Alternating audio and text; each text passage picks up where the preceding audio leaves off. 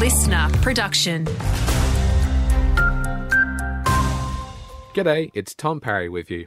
Grant Council is another step closer to upgrading the Mount Gambier Saleyards. It's made a full formal application to the federal government's Growing Regions program in hopes of gaining the necessary funds. This marks the second stage of the application process, with the project having been approved by Canberra during the first stage of the program last year.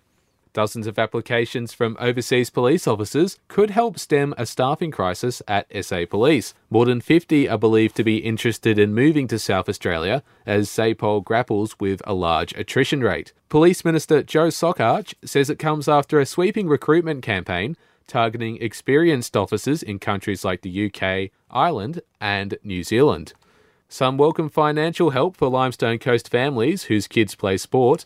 They can now apply for a state government-sponsored sports voucher, with kids up to Year 9 eligible for a $100 grant. Sports and Recreation Minister Katrine Hildyard says the program aims to help young people stay active and engaged. We know that many families are struggling with the cost of living, and we know that every little bit helps. This program has saved South Australian families just last year $9 million.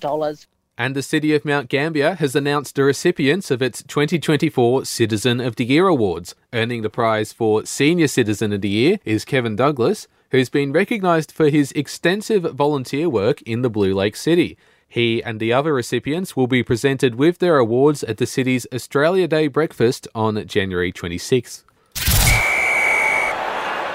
In local cricket, round 4 of the Mount Gambier and District Big Bash competition is happening tonight. It'll see West Gambier taking on Millwell at Frew Park, Benola facing South Gambier, and ladder leaders North Sportsman's hosting East Gambier. All 3 games begin at 5:20 p.m.